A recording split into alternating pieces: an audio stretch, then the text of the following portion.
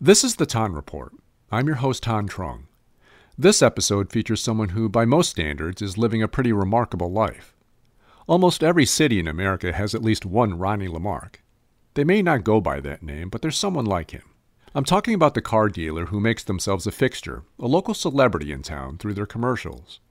For example, when I was living in Denver, there was Dealin' Doug. The batter's at the plate, the bases are loaded with incredible Dealin' Doug deals at DealinDougAutos.com. When it comes to Ronnie Lamarque in the New Orleans market, well, he's managed to stay on TV more than a lot of former TV personalities, including myself. Here's one of Lamarque's TV spots. It's from the 1980s, when domestic car makers were in a fight against foreign imports. Because I sell more new cars and trucks than anyone else in the state of Louisiana.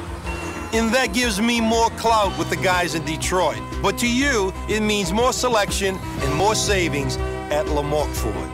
In the clip, which now lives on Lamarque Ford's YouTube channel, Lamarque's hair is full and dark.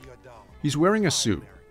The production value for his commercials got slicker in later years, and so did his hair as it turned pearly white. A personal favorite of mine are the commercials in Lamarque's Most Ordinary Man campaign. It's a play off the Most Interesting Man in the World ad campaign by Dos Equis, the beer.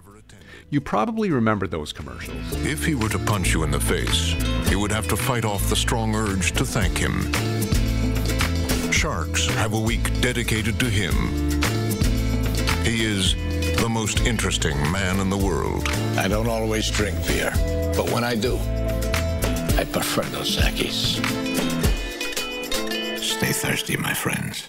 Instead of the beer's Ernest Hemingway-type character, Lamarque takes on that role in his TV spots. He's got the look for it, and the self-deprecation makes it enjoyable. When he's hungry for seafood, crawfish boil themselves. He teaches alligators to wrestle out of charity. I don't always drive in New Orleans, but when I do, I prefer a Ford F-150. Oh, he is the most ordinary man. That's it. I ain't doing no more. Drive safely, my friends. I sat down with Lamarque this week in his office at his multi-million-dollar dealership in Kenner. It was ahead of the two scheduled singing performances he had lined up. The first at the French Quarter Festival, and the second will be at the New Orleans Jazz and Heritage Festival. You may be asking, why is a car dealer getting on stage before hundreds and possibly thousands of people to sing? And is he any good? I had similar questions. You're a millionaire? Yes. You love the car dealership? You love the car business? Yes. You're now trying to be a singer? Yes. You're going to be playing Jazz Fest and French Quarter Fest? Yes. Why are you doing this? Like, why are you trying to, and why are you kind of transitioning into the singing venue? Well, when I was a kid, we had 7 of us, 6 boys, 1 girl. My dad had a very nice voice. And I, in turn, I had a nice voice. And then I got in talent shows, and I did very well. I mean, you're a millionaire car dealer. Right. You have a well-established name here. It's not like you need recognition. Why are you going into the crooning, the singing business? Right. First of all, I pray it's just not all ego. That is, we all have one. And I really pray it's not that. I pray if first that means of all, you don't know. Yeah, I don't know. Okay. Yeah. That's fair. And you asked a question earlier, what am I trying to be? I already knew I am. Sorry. Anyway, I'm in the Louisiana Hall of Fame with the Nobles, but I really flirted with music back then. I don't play an instrument. Lord was great with me. My mother spoke fluent Italian. My father's family spoke fluent French. They said, you're an American. You're not going to learn any of that.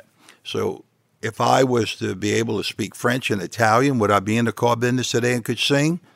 No, I must probably be in some joint singing for $250 a week for beer and insults. To be fair, Lamarque's love of music and singing was with him well before the millions of dollars in multiple car dealerships were in his life. He was born and raised in Araby, in St. Bernard Parish, close to the 9th Ward of New Orleans, where Fats Domino lived. As a kid, Lamarque used to deliver newspapers. Fats was one of his customers. Lamarque says he'd often give Fats 2 newspapers for free. Fats Domino, I always give him an extra. He said, come here, boy. He said, why you don't collect? So I said, Mr. Fats, I said, It's an extra. Yeah, I'll give you. And he put a $100 bill in my little watch pocket and went around the corner. And with all my brothers on that, I had to hide money everywhere, you know, because it lasted 3 years. Fats Domino, I like the way you walk. Yeah, I love the way you talk. Come on and hold my hand. I'll be a loving man. Fats became one of his musical influences, along with many others. All the guys on Ernie Cato, you know, he was just tee-ta-ta, you know, And I used to hang with all them guys, okay? I would be there. In fact, I did These Days Records and had them all on my record. Sitting in my la-la, waiting for my ya-ya, And those guys, you know, drink his little, he had his little stuff with me, you know, he had his little flask, man, drink.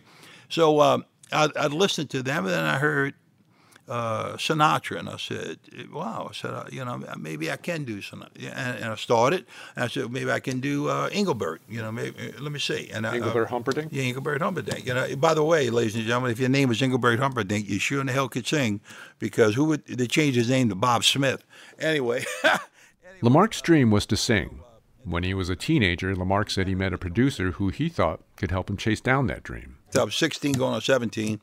And a guy from Chicago says, kid, I'm going to make a star out of you. You got the look. And I knew I had the look. And I knew I had the moxie. The producer didn't last, in the ultimate sense of the word. Guy dies on me. I remember going to Maison Blanche building, get in the elevator. A real attendant. Hey, kid, what floor you going to? Anyway, all of that. So I go there, and I did. The last time I was supposed to go to cut the record, and I was going to be on American Bandstand. He dies of a heart attack. I'm devastated. My mama tells me, hey, we got a phone call. Had a party line back then. Hey, like that.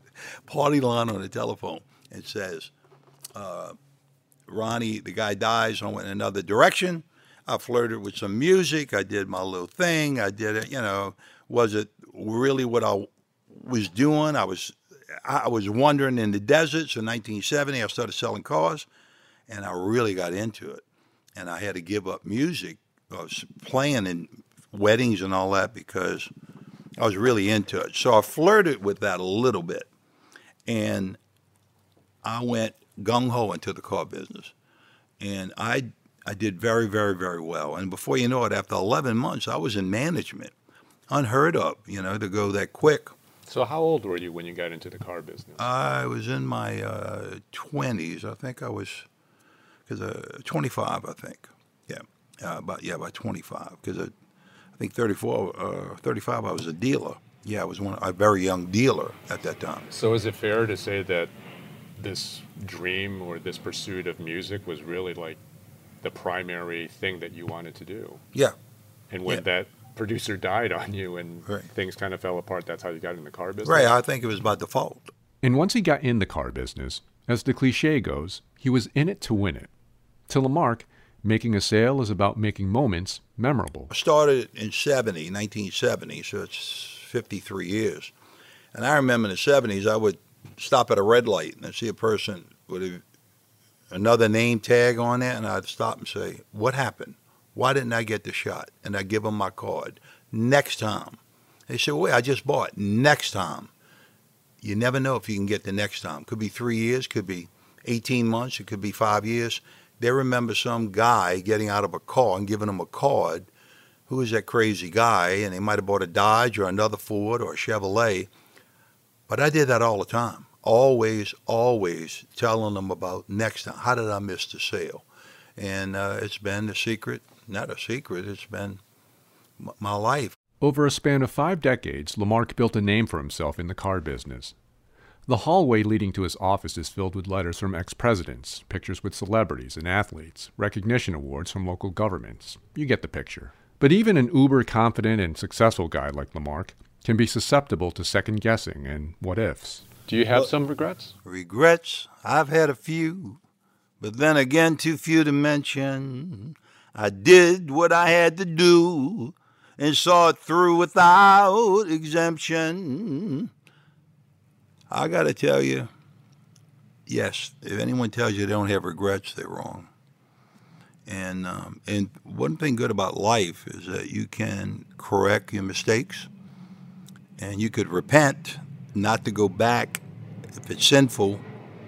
But I made some mistakes along the way, and I am not proud of them, but I grew, and one day I hope to be in heaven with my Lord and Savior.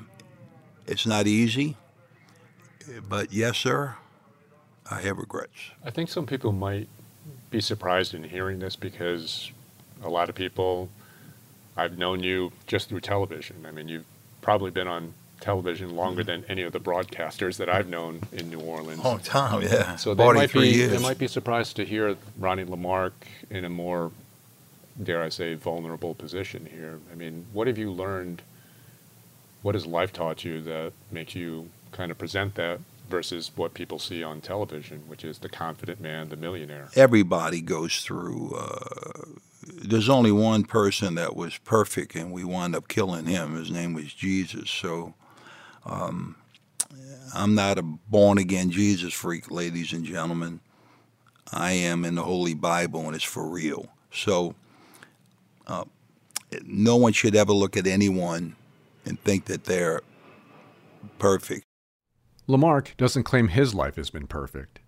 Back in the 1990s, in the middle of a divorce from his now ex-wife, there was a plot to have him killed. In 1994, as part of a plea deal, Carmela Lamarque pled guilty to one charge of soliciting murder. According to prosecutors, she paid a cousin $20,000 to murder Ronnie Lamarque. That supposed hitman was a police informant. She avoided prison time with her guilty plea, but she did get 5 years probation and did have to spend time in a mental hospital. Ronnie Lamarque eventually remarried, and his car dealerships continued to thrive. Ronnie, can I ask you, are you ever not a car dealer? Oh, I'm always a car salesman. Car salesman deal. Yeah. Everything happens with the sale. Let's put it this way, or nothing happens if there isn't a sale. In that ever-constant state of selling, Lamarque kept shooting those commercials that he was known for. And a few years ago, he met a New Orleans music producer who would rekindle his flame for singing. I met Jack Mealy, who is a producer. He's a Molly Ringwald, by the way. And all the Mollies are with me right now when I perform. I, in turn, met him getting ready to do a commercial. And before you know it, I started singing in the commercial. And before you know it, I did 1771. 17-71 is the name of the eventual album that Lamarque released. I'm in my 70s, so the first record's called 17-71. What does that mean, Ronnie? Well, it's 54 years in between. I basically discovered myself because I had the means to produce my own records. Lamarque was 17 the last time he was fixated on doing music. He was 71 when he picked it back up, thus the album title. And in true Lamarque fashion, he made it a production. He used his own money to put on a concert with what would become known as the Ronnie Lamarque Orchestra. There were also dancers on stage. November 17, 2017, I did at Jefferson Performing Arts a concert at 1,000 people. It was Las Vegas style, big screen, whatever. I lost a lot of money, over $100,000. But that was okay because I had it already reserved for that big moment. I had it available because everyone that came to it, for me to break even, it would have to be a 5-day show, but I was a car dealer. Who's going to go see Ronnie Lamarque? And a lot of them came to inquire, can he sing or whatever? Here's a bit of what Lamarque and the band sounded like. Thank you guys for coming now.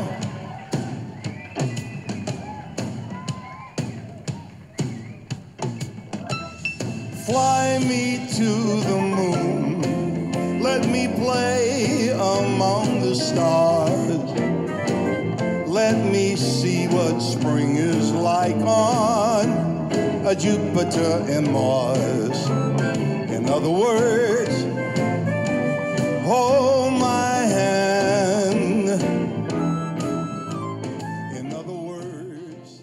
The concert went for more than an hour and a half. Not bad for a guy who can't read music or play an instrument. Lamarque says he just puts in the work to perform.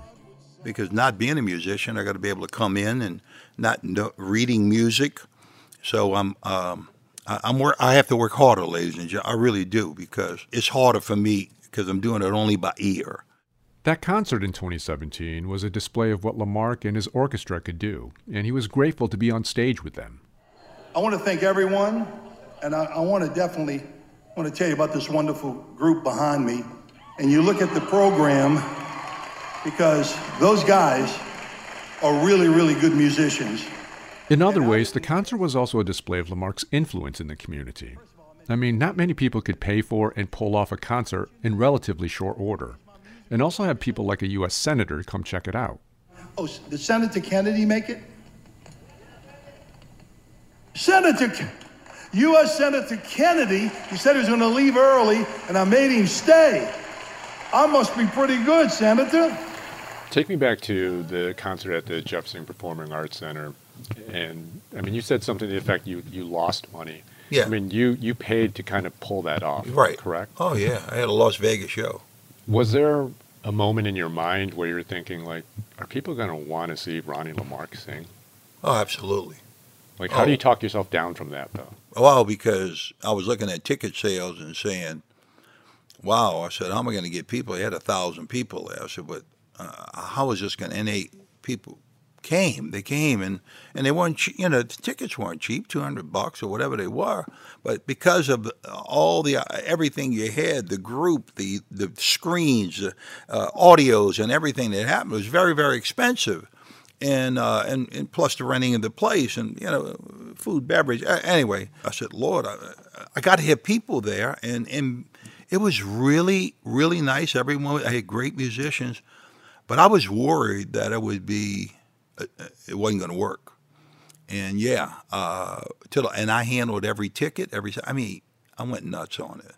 And after it was over, I was sick for like a month, because it took so much out of me. Emotionally? I was drained. He was drained, but that concert opened up another door that he was willing to walk through. In the audience was AGT, America's Got Talent. And they waltzed me for 7 months.